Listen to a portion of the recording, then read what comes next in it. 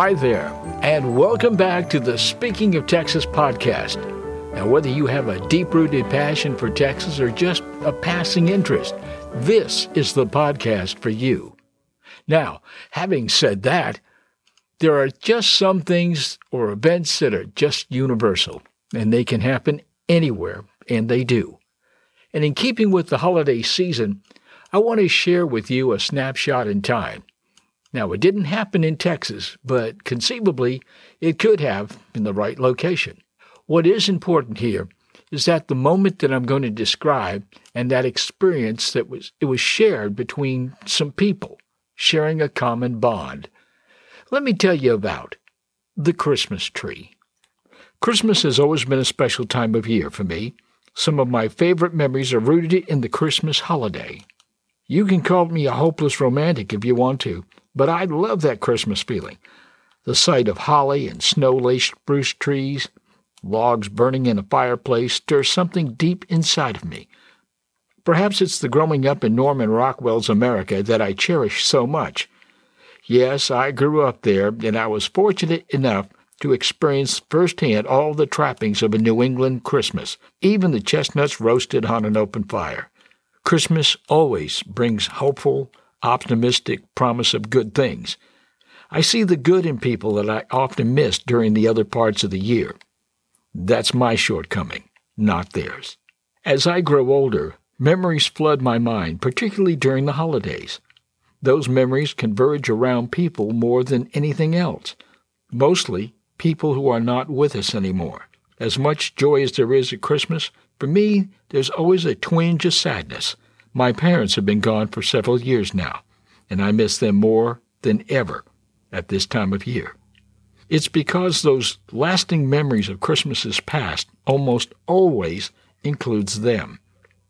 As with much of my writing, something comes from out of the blue and inspires me to start jotting down some thoughts. Usually I have no idea where it will lead, but this time the thought of Christmas has moved me to share with you a Christmas story. It's a simple snapshot in time written for sharing with my children, family, and cherished friends. Most families have their own holiday traditions and legends, and rightfully so. This is one of ours. I promise you every word of it's true. It's just too out there not to be true. It begins on a cold, gray Sunday afternoon in November. My stepdad, Hal, who for some reason I cannot truthfully remember why to this day, but I called him Pop. He and I drove up to his parents' farm in Samberton, New Hampshire, with plans of chopping down a tree off our own land. The homestead goes all the way back to the days of the French and Indian War. In fact, it was built by one of Rogers' Rangers. Kenneth Roberts wrote a book called Northwest Passage, which later became a movie starring Spencer Tracy, Robert Young, and Walter Brennan. That group actually existed. The farmhouse sat on 180 acres on what was the old Concord Coach Road that traversed the forest between Samberton, New Hampshire, and New Hampton. The Concord Coach House, where the coach ride began, was situated on a road now called Plummer Hill Road, at the bottom of the hill about a quarter of a mile below the house. The farmhouse itself was built by a Mr. Plummer, who served as a ranger in the militia group. He rests in the family cemetery in the woods about 100 yards behind the farmhouse. I spent many summer afternoons back in the old family cemetery trying to visualize what his life must have been like, still watching for marauding Indians in the woods. Pop and I drove up there one cloudy, gnarly, cold Sunday afternoon, and our mission was simple. It was to find and cut down a stately, well-proportioned Christmas tree from our own farm. How difficult could that possibly be? He parked the big old maroon whale-like 1962 Mercury on the side of the seldom-traveled road, and we began our search on the steep incline in the field just below the road. It takes time to find the perfect Christmas tree, you know. Even though the cold passed through our layered clothing, we pressed on. We would spot a tree standing like a sentry off to one side or the other and approach it with the eager anticipation of a child, only to turn it down because of some perceived flaw. I cannot tell you how many times we put ourselves through that process. Easily it had to be dozens. It must have been 90 minutes later or so when we realized that it was getting a little late in the afternoon and we were going to lose daylight if we didn't make a decision pretty soon. You would think to stand in the middle of 180 acres of mostly trees, finding the perfect tree would have been a no-brainer. We began to get in touch with reality. This was an exercise in futility. For God's sake, pick a tree. I've never been one to feel comfortable with the settle-for mode, but we really had to find something and make a decision soon. Finally, about 50 yards down the side of the hill, we found a likely suspect. As I stood slightly behind it on the side of the hill, it was just a tad taller than me. I was 5'9" with my stocking hat on. I stood there with my arms standing straight out, and I was holding the middle of the tree.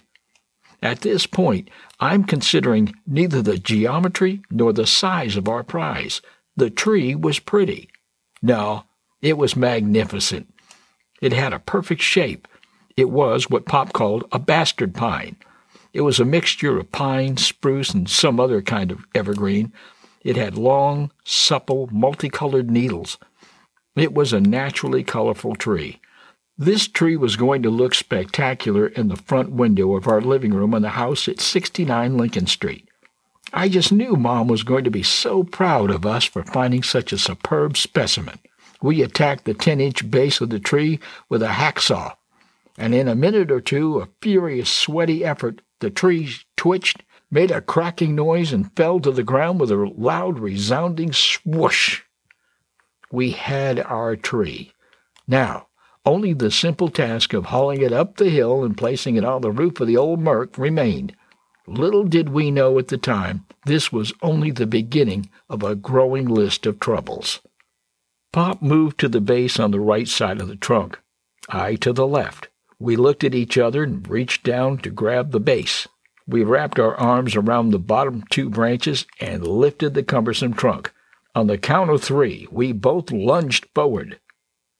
We lunged forward. The tree stayed put. Not believing or accepting the previous outcome, we tried the same ploy again with the exact same results. A third attempt found us no closer to perceptible movement. Yes, this was the definition of insanity personified. You know, doing the same thing over and over, expecting different results. As the old joke goes, when the box fell out of the back of that long car, somebody remarked that it was time to rehearse this thing. This plan was not working. Realizing that we might have bitten off a bit more than we could chew, we approached our tree with a new determination. This time we placed an extra tight grip on the lower branches and picked up the tree to about shoulder high. This time we actually got it to move. Maybe a foot. We must have been a sight. Pop said we looked like a couple of monkeys trying to hump a football. Imagine watching a man and a boy trying to muscle this forest up the side of a steep hill. Words were muttered, energy expended while inching this behemoth up the hill.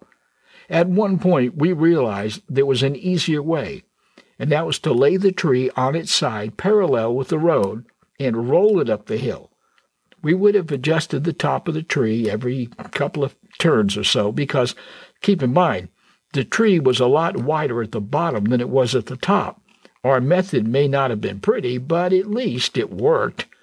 We easily consumed more than 45 minutes to finally get that tree the 50 yards or so up to a stopping point on the side of the hill. When we reached the top of the hill, we were both out of breath and hunched over like a couple of arthritic old men. "Thank God that's over," Pop said as he lit a cigarette. I was cold, but I recalled not minding sitting on the cold ground, clenching my knees close to my chest just to stay warm. I was plumb tuckered out. Next came the task of loading it onto the roof of the car. Hal and I were gassed from the trek up the hill. Rather than drag the tree to the car, Hal backed the car alongside the tree. I think this was the first time that we began to get a sense of the actual size of our hard-won greenery. The tree was longer than that big old Mercury. The bottom branches, even in the prone position, were taller than the car itself. We had worked too hard to turn back now. If we can get this thing to the house, it will make a magnificent tree. If is a little word consisting of just 2 letters that can often take on implications on par with quantum physics, and I can prove it. Having the tree beside the car was no guarantee that we would ever get it home. We only had to raise the tree up the 4 or 5 feet onto the roof of the car. Well, it might as well have been a mile. This would prove to be a challenge greater than finding the tree itself and far greater than even coaxing it up the hill. Again, we approached the problem in a manly way. Brute force. We bent down, grabbed the tree, and tried to hoist it upon our shoulders for the final push onto the roof. Did I mention before we were gassed? After a couple of futile attempts, it was obvious we just didn't have the strength to pick it up, and it was way too heavy for us. There had to be another way. But how? For several minutes, we stared perplexed at that tree, then at the car, then back at the tree, all the while secretly wishing that somehow magically it would just climb up there by itself. Suddenly, a light went on in our brains. Granted, it might have only been a 40-watt bulb, but a glimmer of an idea flickered to life. We did have in our possession a piece of rope about 20 or 25 feet in length. I tied one end around the trunk and the bottom branches of the tree. Meanwhile, Pop tied the other end around a rather stout-looking tree beside the road.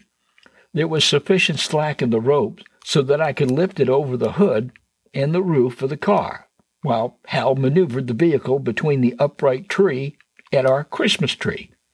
Pop inched the car forward, then backward, then forward again until we had the length of rope running over the middle of the hood and the roof and down over the trunk to the base of our tree. At this point, Pop and I switched assignments. He stood behind the car as I slowly inched it backward while Pop lifted the tree trunk and the lower branches onto the trunk of the Mercury. He was huffing and puffing, and as with many great plans, it didn't work the first time. The tree simply rolled off the other side of the trunk when it reached the rear window, taking the radio antenna with it. Oh, that's okay. We weren't listening to the radio anyway. However, the plan did show some promise. So we went at it again. I pulled forward and then back again. Pop once again took a mighty breath and hoisted that tree back onto the trunk, and with every ounce of strength he had left, eureka! It worked. We were able to get the tree onto the roof, grinding and scratching paint every inch of the way. That big old Merc actually groaned as the shock absorbers bottomed out.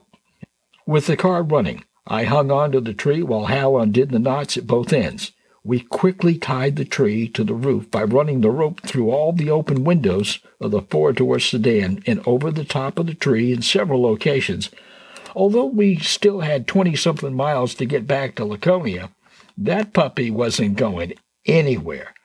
The Mercury took on the appearance of an old-fashioned East Texas logging truck. I wish you could have seen it. It was a sight. Just this big green and maroon massive growth rolling down the road. Because we had to run the rope through the interior of the car, well, we made the trip back to town with the windows down. It felt like 20-something degrees, and in those days, we really didn't know anything about wind chill. It was just damned cold, I remember that. I was already at the point of not feeling my fingers anymore. So there we were, coming back to town with this monstrosity of a tree dwarfing the car underneath it, and with the windows down and the heater on full blast, laying our hands against the closest dashboard heater vent. On the ride home, I remember looking over at Pop every now and then and sharing that look of intense pride. We smiled like a couple of Cheshire cats. We were pretty damn proud of ourselves. The feeling would last until we got home. We pulled into the driveway on Lincoln Street. Our house was a gray 2-story house with enough room in the attic to have made a nice apartment had it been finished out. I used to practice my trombone up there. The roof of the house, like most houses in that part of the world, had a serious pitch to it so that the snow would fall off and not put too much stress on the roof. The downstairs rooms were fairly large, too, with a living room in the front of the house, in the dining room in the middle, and the kitchen in the back. Pop pulled the car around to the back door off the kitchen, and I ran into the house with excitement and called my mom to come and look at our Christmas tree. I will never forget her reaction as she walked through the back door onto the porch. "What the hell are you going to do with that thing?" she asked with more than a touch of sarcasm. I was crushed. My expanded chest quickly deflated. Pop looked hurt, too. Mom continued, "How do you expect to get that in the house? Look at it. It won't fit through that door." Pop and I looked at each other, and in a manly, face-saving kind of way, we said, "Oh, we can get it in. The boughs will bend." Yeah, right. I untied the rope holding the tree to the roof, and Pop pushed the tree toward the porch. Again, with a heavy swoosh, it found the ground. I think I heard the mercury catch its breath and raise 6 inches higher. Pop pulled the car away, and then we approached the immediate problem at hand. That is, getting it up on the back stairs and into the house. Already having had the experience out in the field of trying to move that thing and getting it on up the hill without, obviously we didn't have a lot of success at that, but we were determined this time to get it through the doorway. Oh, that idea of the boughs bending at the doorway? No, that wasn't going to happen. Getting that monstrosity into the house, well, that was what we simply referred to as an obese possibility. Obese possibility. Fat chance. As much as I hated the idea, it was the only thing that he could do. Pop broke out the hacksaw again. This time he cut just above the lowest spray of branches. Now keep in mind the trunk of this tree was easily 10 inches or more. Still again, the tree would not go through the door. Then he moved the hacksaw about 2 feet further up the trunk and started driving the saw through the soft wood. The next section fell to the ground with a heavy-sounding clunk. This time, we got it through the door. Barely. Mom had to move the kitchen table and chairs out of the way, or we would have surely knocked them all over. Pop and I manhandled that tree through the dining room into the living room, and by now the tree was considerably lighter. We laid it down by the front window, and both of us bent over, got a good grip, and stood it up. Or should I say, we tried to stand it up. Now the tree was too tall. The tree started to bend about halfway up the tree, and the top of the tree stretched across the ceiling parallel to the floor. There must have been 4 feet of tree running along the ceiling. Mom just sat there in the corner chair and shaking her head, reminding us just how stupid we were and how silly we looked. Mom never suffered fools lightly. If you knew her, you know exactly what I'm talking about. It was time again for the hacksaw. A couple of more cuts had indeed cut that tree down to size. Even after cutting easily 4 or 5 feet from the top, it went from the floor to the ceiling. Understand, we cut enough off the top of this tree that if we had cut a circular hole in the ceiling instead, Mom and Pop would have had a full-size Christmas tree downstairs in the living room and a full-size tree upstairs in their bedroom. And it would have been the same tree. The tree trunk, despite all the cutting, was still too large to fit into the tree stand. We had come this far. This tree was our tree, and there was no backing up now. Pop went outside to the garage, came back with a couple of wooden slats to nail to the underside of the tree. Once we stood the tree back up, he then nailed that puppy to the hardwood floor. Mom likely went nuts over that, but Pop was not going to be denied. This was war. We then took a piece of clothesline, wrapped it around the middle of the tree, and then tied off each end to nails that Pop had driven into the door frame and the window frame. It was time to stand back and admire our handiwork. This gorgeous Christmas tree in the wild now had no shape. It was just a continuous wide piece of green pipe that ran from the floor to the ceiling. I'm not kidding. There was no shape. There was just a massive green growth in the corner of the room. You have never seen anything so ugly in your life. Mom claimed she hated it. But as the years passed, I always knew that, secretly, it had a special place for her, too. We never had a Christmas together after that when that tree didn't come up in the conversation.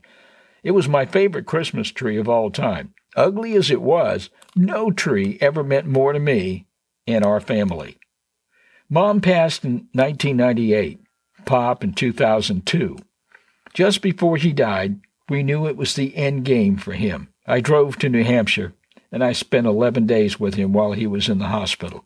We talked about everything and everybody. Finally, on the last day before I left to come back to Texas, we talked again. I knew it would be the last time we would ever see each other. He knew it. I knew it. Tears were easy to find. I couldn't leave it that way. I was determined to get him to laugh one more time. The conversation turned to that wretched Christmas tree. It had become a family legend. Pop and I bonded because of that tree. He truly became my dad on that hillside that cold November day. As we reminisced one last time about that pitiable pine, we laughed until we cried. It was the ugliest Christmas tree ever displayed in Laconia, New Hampshire, or, for that matter, perhaps anywhere at any time. But in reality, to this very day, for me, it remains the most beautiful Christmas tree I ever saw. Have a Merry Christmas and a joyous New Year, and in the meantime, take care of your precious selves. We'll see you next time on the Speaking of Texas podcast. And if you enjoy this podcast, well, please spread the word and tell your friends. This is Tweet Scott, your Texas Whisperer.